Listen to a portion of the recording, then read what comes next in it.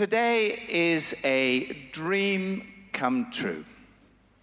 Our speaker today is Martha Bryant. Martha's father, Mick Hawkins, was one of my very closest friends. He was the church warden here until 1996. And Martha's mother, Zilla Hawkins, was the church warden from 1996 to 2005. Martha grew up from zero to what she is now, which I don't know, but she grew up as one of the very closest friends of our daughter. So we've watched her, and now together with her husband, Ben Bryant, who's one of the service pastors here, one of the clergy team here, and we've watched them with huge admiration grow into outstanding leaders, parents to Jonah and Ray, and just wonderful, wonderful people. And Martha's been a member of this church all of her life, but this is the very first day she has given a talk here. So would you give a very warm welcome to Martha Bryant.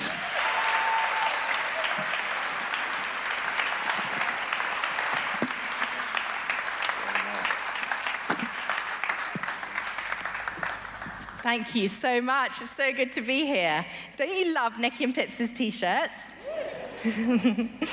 As Nicky and Pip said, I grew up here at HTB, and I was the naughtiest child in HTB Kids. Every Sunday at about this time, I would be over in Church House, as all the children are now, and I would be doing whatever I could to be disobedient to the leaders. And at the end of each kids session, my parents would come over and come and get me, and they would meet with the leader at the door, and I would watch them, and I would see them look over at me, and I knew that I was going to have a very serious conversation in the car. Do you know, about 10 years ago, they found a stash of sorry notes that I had been made to write on my Sunday afternoons in a drawer in the youth leader's office. The irony hasn't escaped me now that I am now one of the HTB Kids leaders, and I guess you reap what you sow. What would you do today if you knew that tomorrow was the last day of your life? Let me read to you from Philippians 3, starting at verse 10. I want to know Christ. Yes, to know the power of his resurrection and participation in his sufferings, becoming like him in his death, and so somehow attaining to the resurrection from the dead. Not that I have already obtained all this or have already arrived at my goal, but I press on to take hold of that for which Christ Jesus took hold of me. Brothers and sisters, I do not consider myself yet to have taken hold of it, but one thing I do, forgetting what is behind and straining on to what is ahead, I press on toward the goal to win the prize for which God has called me heavenward in Christ Jesus. I've entitled this talk to you today, Focus on One Thing. What do you focus on in your life? Some people focus their life on getting a good job, or the top job, or success. If I just get that job I want, then I'll be a bit more steady. Or how about being married and having a family? That will make my life easier. I'll be more complete. Money is what a lot of people focus on.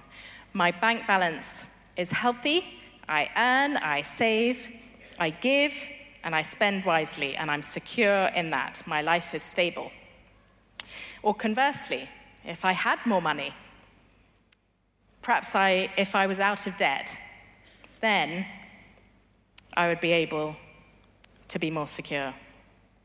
None of these things are bad things, but they're not the one thing to focus on. One of the things I might like most about my husband, Ben, is that he's very focused when he's walking down the street.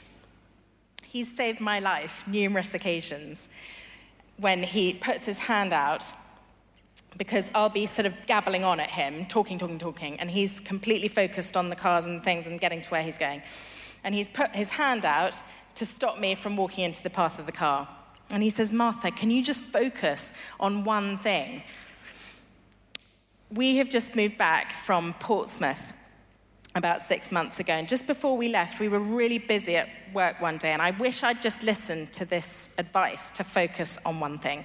I was running out the office. I was speaking to my sister on the phone. I had it on there. I was, unraveling my earphones, walking to the shop, bought a sandwich, and I can't cope with sitting down to eat if I'm walking somewhere. So I have to eat it on the way, which is stupid in a seaside town. On my phone, sandwich open, take the sandwich out, start to take a bite, and a seagull, no joke, lands on my head, reaches down, takes the sandwich out of my hand, and then flew away. I wish I could have just focused on one thing of walking and eaten my sandwich at my desk. The Apostle Paul writes to the Philippian church, but one thing I do. He presses on towards the goal of pursuing Jesus Christ and the resurrection. He's obsessive about it. Despite the fact that he's under house arrest, that he's suffering, despite the fact that there clearly have been distractions in his life, Paul's entire focus is on this one thing, knowing Jesus. It's a question of priorities. Earlier in the passage in verse 8, Paul writes, I consider everything else a loss compared to the surpassing greatness of knowing Christ Jesus, my Lord. More than anything else, he says he wants to know Christ. What does that really mean, to know Christ? Well, the Greek word to know means far more than just intellectual knowledge. He's not talking about knowing about Jesus. He's talking about an intimate relationship with Jesus, a friendship. One of the ways Paul wants to know Christ is participating in his sufferings. He sees that in order to really know Jesus, suffering is part of the deal. Life is tough sometimes. People suffer with terrible things. My mother right now is in hospital with pneumonia, off the back of 12 weeks of chemotherapy to treat her cancer. There will be people here today who've recently been diagnosed with a terminal illness or know someone who has. There will be people here today who are grieving, who have suffered loss. There will be people here today who are suffering at work, the pressure of the load of the work that you're doing. There will be people suffering from anxiety or panic attacks.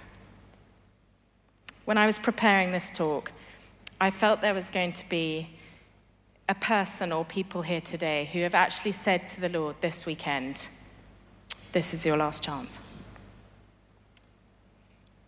In 1992, Sandy Miller, who was the previous vicar of HTB, asked my parents, Mick and Zilla Hawkins, to take the whole church on holiday together. The idea was the holiday would be a week together of great teaching, worship, fun, celebration, parties, and just getting to know each other better. They gathered a team of people, and they set a date, and the first focus happened. And it was amazing. It was incredible. People met with Jesus, they made better friends with each other, they encountered the Lord, and their lives were changed. The following year, it grew, and the next, and the next. It was the best week of the year. The whole church family going away together, spending time together, pursuing Jesus together, encountering him together. In 1996, when I was 13 years old, my parents were hosting Focus again. And we would always go up early to the site to prepare the venues with other volunteers and staff. And my dad would take me and my younger brothers and sisters around all the venues to help set up. We would go and hoover the venues, we'd set up the chairs, we'd arrange crafts for the kids, lots of different things we would do. Then he would say, right, let's go and buy ice creams for everybody. So he would go to the shop and clean out the shop of their ice creams, their freezer, and start handing them out to all the volunteers that were there early. Let's go and encourage someone, he'd say. On the Sunday of Focus that year, my dad and I went to play tennis. And after playing 2 sets, the youth leader came up to us and he said, can I ask you a question for a video that I'm making for the youth group? He asked this question: what would you do today if you knew that tomorrow was the last day of your life? And my dad said this: if tomorrow was the last day of my life, I'd like to have a really, really happy time today. I'd like to be with my friends. I'd like to be with my family. Actually, I'd like to be here at Focus. This would be the best last day. The next day, my family had lunch together, and I asked my dad if we could play the final set of tennis, that would play the final set. And he told me that he was actually going to go and play squash with Nicky Gumbel that afternoon. So I said bye and strolled off with some friends. Later that afternoon, Nicky and Scylla Lee, the leaders of the marriage course here, came and told me that my dad had had some heart pains while playing squash. I went and sat with some mums from the church and my siblings, and we waited for news. And none came. So my sister and I walked down to the beach just to pass the time. And on our way back, one of the leaders of the church came up to us and said, Mummy wants to see you. And I said, where's Daddy?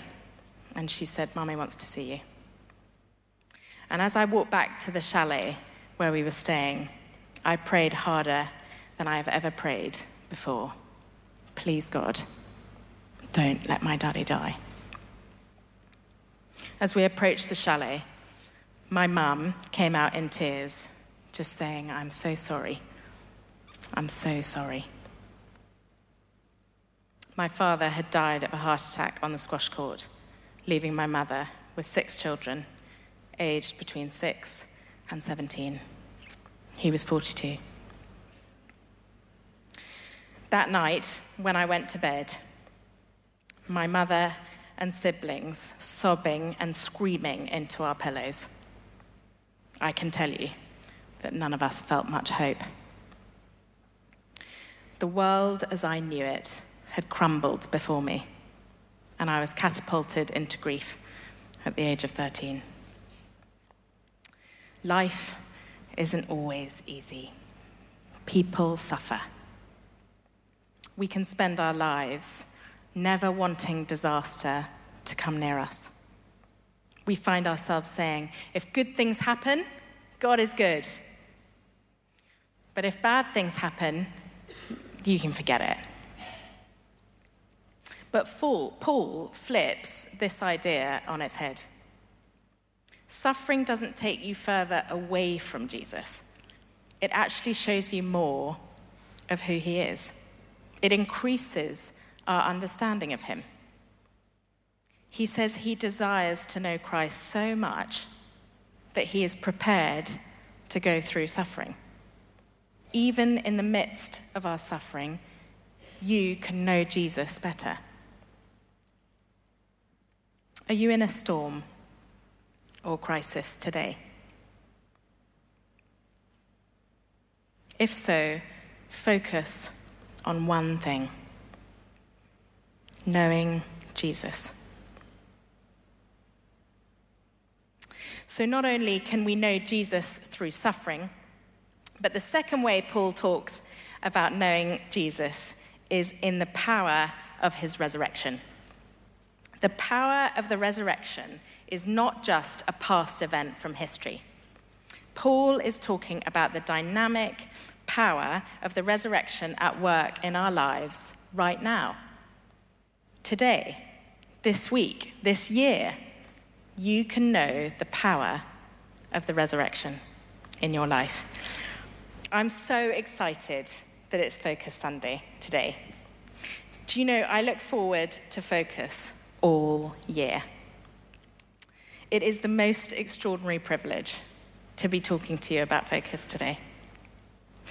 It's a yearly reminder to me of the celebration of the dynamic power of the resurrection at work in my life. Some people find it mad that, considering my history, I still go back every year. Do you know what? I would never miss it. It's where I find hope.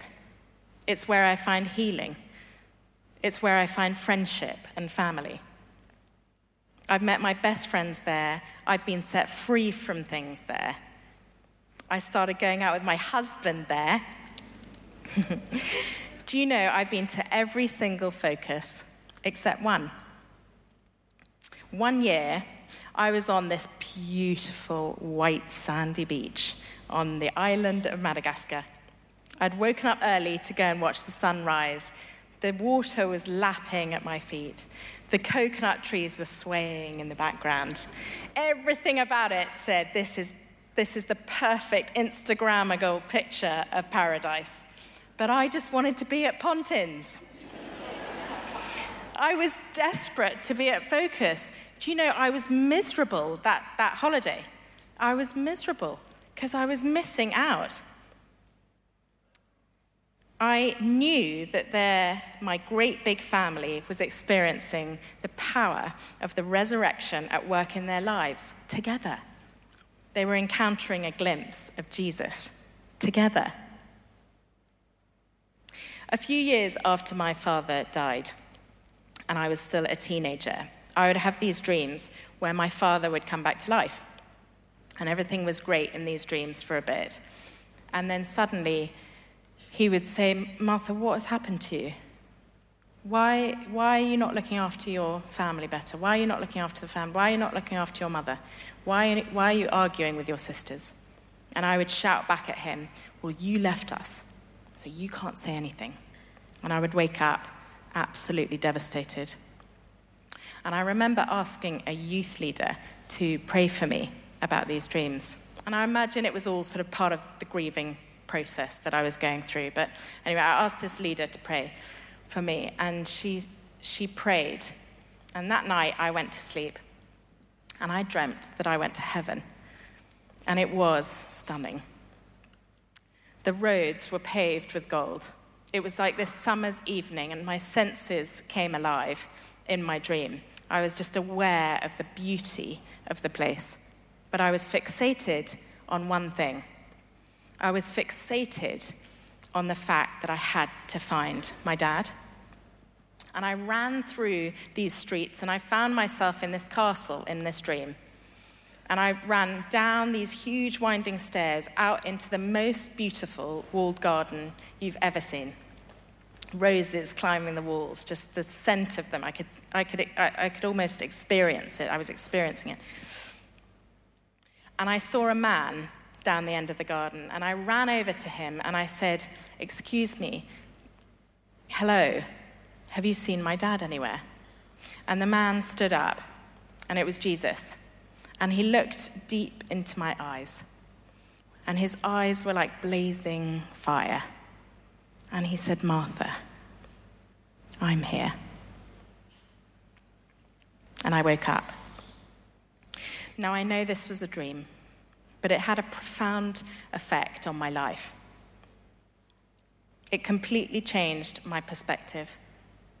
It reminded me of what Paul says in this passage, to focus on just one thing, the pursuit of Jesus Christ.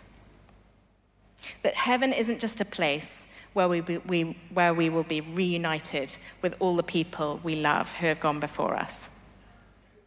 But heaven is where we eagerly await our Savior, Jesus, to come from. Jesus is the goal. Jesus is the prize. Jesus is the one thing. No matter the cost, no matter the circumstances, no matter your feelings, no matter your past. Paul says, but this one thing I do, forgetting what is behind, I press on towards the goal of knowing Jesus. It's easy to think that it's all up to us. There's words like press on, strain forwards. But the only reason I can press on is to pursue Jesus is because he first pursued me. Forgetting what was behind him, the riches of heaven and the perfect union he had with his Father, Jesus came and lived amongst us. He strained forwards towards the cross, disarming Satan, breaking the hold of sin, defeating death. And then he took hold of the goal of winning the prize of eternal life for you. Jesus Christ did all this because he was focused on one thing: you. I want to finish by reminding you of the question I asked you as I began speaking, that was asked to my father the day before he died. What would you do today if you knew that tomorrow was the last day of your life? Focus on one thing, forgetting what is behind and straining forwards. Pursue Jesus with everything you've got, because he is the goal and he is the prize.